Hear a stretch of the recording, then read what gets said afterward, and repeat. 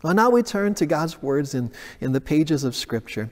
Today we're going to have another reading from the Old Testament book of Lamentations. Today I invite you to listen for God's voice as our Court Street Church Hospitality Director, Richard Neff, shares with us this passage from the book of Lamentations, chapter 2. When you're ready. Good morning. He has broken down his booth like a garden. He has destroyed his tabernacle. The Lord has abolished in Zion festival and Sabbath, and in his fierce indignation has spurned king and priest. The Lord has scorned his altar, disowned his sanctuary. He has delivered into the hand of the enemy the walls of her palaces. A clamor was raised in the house of the Lord as on a day of festival. The Lord determined to lay in ruins the wall of daughter Zion. He stretched the line. He did not withhold his hand from destroying. The word of God for the people of God. Thanks be to God. So a few years ago, I heard the most fascinating radio program. I was listening to one of my favorite radio shows. I was listening to a show called Radiolab. Now, Radiolab is a radio show and a podcast that explores questions at the cutting edge of scientific knowledge. It's a show that talks about the mysteries of the universe and human existence. And I love to listen to Radiolab. I love to listen to Radiolab because I think that science is fascinating. I believe that scientists are doing the Lord's work. I believe that the more we learn about God's creation, the better we know and understand the ways and the nature of God. Now, almost always when I'm listening to Radiolab, there comes a moment when I reach for a pencil and something to write on because I think I really could use that in a sermon sometime. That is such an interesting piece of information. It's a fascinating show. It's almost always memorable, but this particular episode has stuck with me for years and years. I keep coming back to it. I think of it often. Because in this particular episode of the radio show, Radiolab, the hosts, Jad Abumrad and Robert Krulwich, were talking about a story, a mystery that comes out of the very pages of Scripture. Well, Jad Abumrad and Robert Krulwich, the hosts of Radiolab, were talking one day about a story from the Hebrew Scriptures, the story of the Battle of Jericho. Now, maybe you remember this story from the Old Testament. Now, the story goes that God led the Israelites out of slavery in the land of Egypt. And then the Israelites wandered in the wilderness for 40 years. And for all of those 40 years, God fed them and God led them. And then finally, after 40 years of wandering, God spoke to the leader of the Israelites. God spoke to a man named Joshua. And God said, okay, now it's time for my people to enter into the promised land. And so Joshua led the Israelites to the very edge of the promised land. Joshua led the Israelites to the River Jordan, which marks the border of the promised land. And just across the river was the ancient city of Jericho. In order to enter into the promised land, the Israelites were going to have to conquer the city of Jericho. And of course, that posed a problem because the city of Jericho was surrounded by a massive wall built of mud and bricks. How can we ever defeat a city that is so strongly fortified and heavily defended? Joshua asked God. And God said, oh, that's easy. Here's what I want you to do. Every day for 6 days, have the Israelites march in a circle around the walls of the city. And then God said, on the seventh day, have 7 priests blow on 7 trumpets and watch what happens. And so that's what the Israelites did. For 6 days, the people marched in a big circle around the walls of the city. And then on the 7th day, 7 priests blew a mighty blast on 7 trumpets. And all of the Israelites shouted together and they made a great noise. And at the sound of the trumpets and at the sound of all of those people's voices, the walls of the city of Jericho came a-tumbling down. And as they were talking about this story, the host of the radio show, the host of Radiolab, started wondering, is it possible, putting aside miracles and putting aside the power and intervention of God, is it possible to destroy the walls of a city using only the power of sound, using only the power of trumpets? Is it possible to demolish the walls of a city like Jericho? And that got them off exploring and asking questions and interviewing scientists. They interviewed a scientist, a physicist, and they asked him, in theory, is it possible to destroy a wall using only the power of sound? And the physicist, he said, well, yeah, in theory it's possible. Now, sound is a vibration of the air, and if you vibrate the air fast enough and hard enough, then you could also make the wall begin to vibrate, and if the wall vibrates with enough intensity, then the wall itself could fall down and break into pieces. And so they said, okay, well, how much sound would we need in order to destroy the walls of a city like Jericho? And so he did some calculation. And he said, well, in order to destroy a wall like the one that surrounded the city of Jericho, I calculate that you would need a sound that was 177 decibels loud. You know, all right, said the host of the radio show, now we're cooking. And then they went to a synagogue. And they found a rabbi, and they asked the rabbi if he would blow a trumpet for them. And so he did. He blew on a shofar. Now, a shofar is the kind of horn, the kind of trumpet that the Israelites would have used thousands of years ago. It's a horn made out of an animal's horn. I've got a shofar here. Now this particular shofar is made out of the horn of an antelope or some sort of an African deer. This is a little bit like the trumpets that those priests would have been blowing on in the story of the Battle of Jericho. And the hosts of Radiolab asked the priest if he would blow on the shofar for them. And they were going to record the noise and measure how much noise one shofar made. And so he blew on the trumpet. It sounds a little something like this.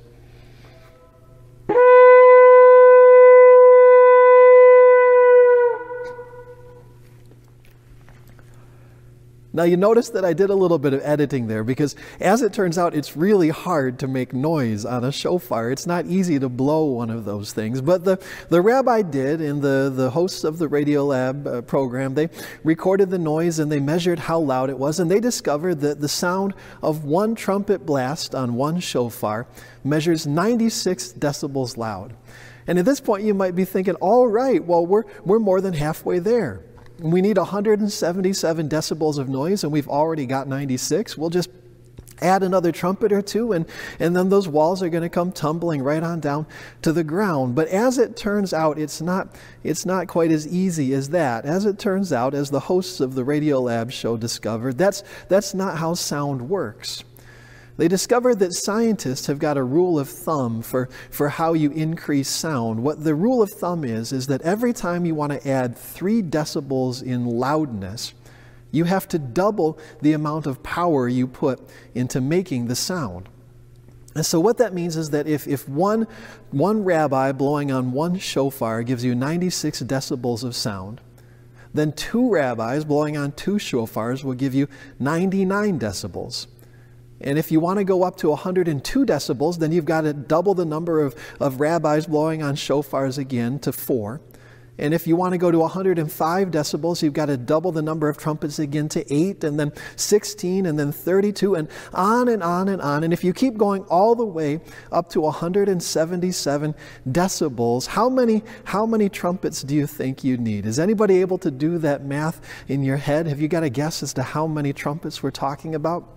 It turns out that in order to make 177 decibels in noise, you need 407,382 trumpets, which of course brings up a whole other set of problems and complications.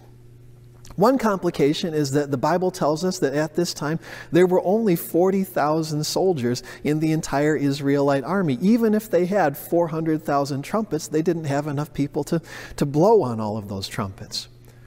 Another complication is that if you wanted to make a noise that loud enough to knock down the wall, you'd have to make it really close to the wall. And so all of those 400,000 trumpet players would need to pack up really tight close to the wall in tightly packed rows. And the problem with that is that the sound coming from the back rows would be so intense that the heads of the people in the front rows would literally explode. And so the hosts of the radio show concluded that short of a miracle, without an intervention, without the power of God, it's just not possible to knock down a wall using only the power of sound, using only the power of trumpets and human voices. Now maybe you can see why I thought this radio program was so memorable. I thought this was a really memorable and interesting radio show for a couple reasons. On the one hand, I thought this is a really interesting radio show because it shows how much fun we can have when we ask really smart people really interesting questions. And on the other hand, I thought this is a show that illustrates exactly how easy it is for us to miss the point when we ask the Bible the wrong sorts of questions. We believe, and our faith teaches us, that the Bible is not a science textbook. We believe, and our faith teaches us, that the Bible is a book about God. And the Bible is a book about humanity, and the Bible is a book about how we as humans experience God's presence and God's power. And we believe that if we come to the Bible asking scientific questions, there's a good chance that we're going to be so distracted by all of those exploding trumpet players that we're going to miss what the Bible is trying to tell us about God. Now, you don't need to be a scientist to understand the deeper meaning, the message about God that this story is trying to tell us. You don't need to be a scientist to know that the message, the lesson from the story of the Battle of Jericho is that God is able to overcome impossible odds in overwhelmingly difficult situations. The message of the Battle of Jericho is that God is able to rescue us even when it seems like all is lost, even when it seems like there is no hope for victory at all. God is able to make the victory happen. And even more than that, this story of the Battle of Jericho is about how we experience God's presence and God's power in the sound of trumpets and other instruments. Now, this story is about how we, as God's people, experience God's power through the sounds that God's people make when they gather together, the sounds of many voices worshiping God together. I miss the sounds that we make when we gather together. Now, one of the things that I learned about Court Street, one of the first things I learned about Court Street United Methodist Church when I came to Flint 5 years ago, is that Court Street is a musical church.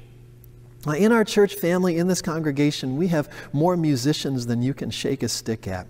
And we've got trumpet players and horn players and flute players. We've got vocalists, and we've got piano players, and we've got violin players and guitar players. We've got choir directors and band directors. Of course, we've got this magnificent organ that makes the windows rattle and the rafters shake in worship on Sunday morning. Court Street Church is filled with musicians. And our worship is filled with music. On Sundays, when we gather together, we have a chancel choir and a friends choir and a handbell choir. We've got children's choirs. We've got a harpsichord, and we've got a grand piano. We have all sorts of music every time we gather in this place for worship. And I miss the sounds that we make when we gather together in this place. Now, those musical moments in worship, those are the moments when I as a preacher get to worship. The sermons are okay, I guess, but the thing is, I almost always know exactly what the preacher is going to say before the sermon even begins. And those musical moments, that's when God surprises me. Those are the moments when God moves me. Those are the moments when I experience God's presence in a powerful and transformative way. I miss those moments. I miss the sounds that we make when we're together. I miss that feeling that I get when I look around this place as we're singing a hymn and as the organ is rattling the windows because Alan Weimer has pulled out all of the stops, and I look around and I see people singing with their eyes closed. I see people swaying in the pews. I see people singing with tears rolling down their cheeks. I miss the sounds that we make when we gather together in worship. Now, one of the hardest moments of the last 6 months came early on in the pandemic, when we started learning and we started reading articles in which scientists told us that one of the most dangerous things we could do right now is to get together and sing. And we started reading early on in the pandemic articles by scientists who said that one of the best ways to transmit the coronavirus is to sing together. Especially if you're singing with a group of other people indoors in an enclosed space. Even if we're wearing masks, even if we're distant from each other, it seems that singing together is one of the most dangerous things we could be doing right now. And as we learned how dangerous singing together in a group of people is, I started asking people months ago. I asked many Court Streeters a hypothetical question. I asked a lot of Court Streeters, would you rather be in person for worship without singing? Or would you rather worship from home with singing? And I was a little bit surprised. Maybe I shouldn't have been, but I was a little bit surprised at how many people kept giving me the exact same answer over and over again. Almost all of the Court Streeters I talked to said, I would rather worship at home or in any place where I can have hymns and singing than be at Court Street, even in this place where we experience God's presence so deeply and powerfully, even surrounded by our church family, without singing, without hymns. People kept saying, without singing, without hymns, worship just wouldn't be the same. I am so grateful for the church musicians who have made it possible for us to have hymns and special music and our recorded worship, our online worship that we've had the last 6 months. And even so, I so miss the sounds that we make when we gather together in this place. Now, each week in this sermon series, we're going to hear a passage from the Old Testament book of Lamentations. Now, in the Old Testament, there is this strange little book made up of 5 poems. And tradition tells us that those 5 poems were written by the prophet Jeremiah in a moment of national disaster and tragedy. And the prophet Jeremiah, wrote these poems in a moment when the city of Jerusalem had been destroyed by the mighty and seemingly invincible Babylonian army. The Babylonians destroyed the walls of the city, the homes in the city, the temple in the center of the city, the place that was God's home among God's people on earth was burnt to the ground and reduced to rubble by the Babylonians. And then the Babylonians carried away many of the people of Jerusalem as captives. The story goes that Jeremiah was left behind. And as he wandered that ruined city, he was moved to sadness. And he took a pen and he took some paper and he started writing his grief, making a catalog of all of the things that had been lost and destroyed. And as Jeremiah is wandering the city, there's a moment when he comes to the center of the city, the heart of the city, and he looks at the ruin that used to be the temple, God's place among God's people. And as he looks at the rubble that used to be the temple, Jeremiah writes these words. He writes, God's temple has been flattened like a cheap tent in a strong wind. I'm paraphrasing a little, but only just a little. That's exactly the image that Jeremiah is going for. God's temple has been flattened like a cheap tent in a strong wind. There won't be any more joyful gatherings in this place. The priests aren't going to blow the trumpet to call God's people to worship on the Lord's day. The sound of battle filled this place. The sound of destruction filled this place.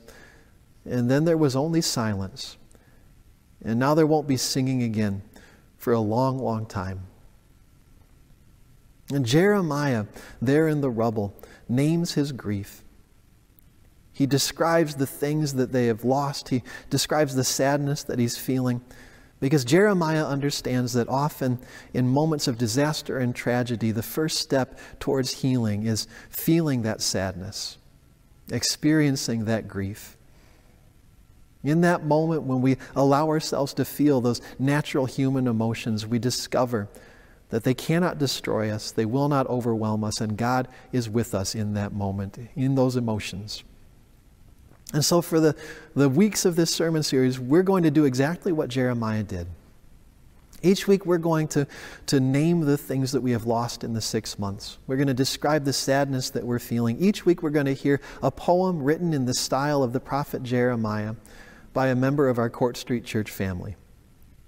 And today, as we feel the pain and express our sadness at all of the music that has been lost over the last 6 months, all of the choir rehearsals that didn't happen, all of the handbells that haven't been rung, all of the concerts and festivals that have been canceled, As we express our sadness over the loss of all of that music over the last 6 months, we've invited our very own chancel choir director, David Lindsay, to write a poem for this week. Now, David, as a choir director and as a music teacher and as someone who's a member of many musical groups and organizations in the community, has been powerfully affected by the pandemic of the last 6 months. And as David talks about the sadness that he's been feeling, as he expresses his grief, I hope that you'll allow his sadness to touch your heart. Take a moment to grieve for all of the hymns that we haven't sung together over the last 6 months. Take a moment to grieve and to feel the loss of all of the music that we should have shared in this place. Take a moment to walk through the valley of shadows, so in that place you might meet God and discover that even in that place, even in the darkest valley, God is our shepherd, and we're never alone. As I sit on the bench late in the day, I think about what we have lost. Breathing the park air an hour before sunset, I think of my friends, old and new. Cadences of memory march through my mind, the faces of friends who have given up.